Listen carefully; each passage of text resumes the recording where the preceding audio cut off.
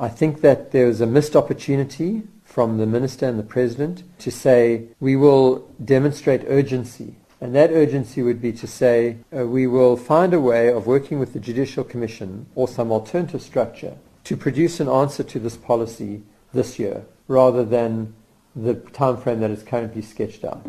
And so the President and the Minister did not offer anything new. Spokesperson for the Ministry of Higher Education, Harold Maloka, responds. Well, government has demonstrated its commitment to finding a lasting solution, a long-term solution that will ensure that access to higher education is possible, particularly for students that are coming from poor families. Government has made sure that it has put together a comprehensive package for the 2017 academic year to ensure that the students that are coming from poor families, from the middle class and the missing middle, which means that those that are receiving an annual income of about 600,000 don't have to pay any fee increase.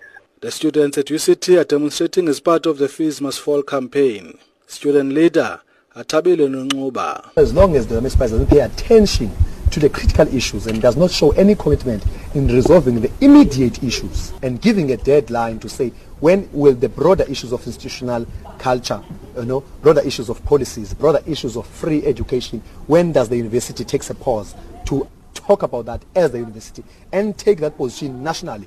Because we know the municipality where the power lies in this country.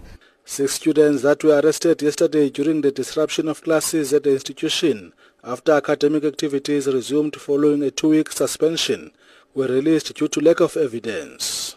NPA spokesperson Eric Ndabazalila. The 6 students who were arrested by police did not appear in court as the matter was not enrolled due to a lack of evidence. Police and private security are continuing with monitoring the situation at UCT. I'm Mlamli Maneli in Cape Town.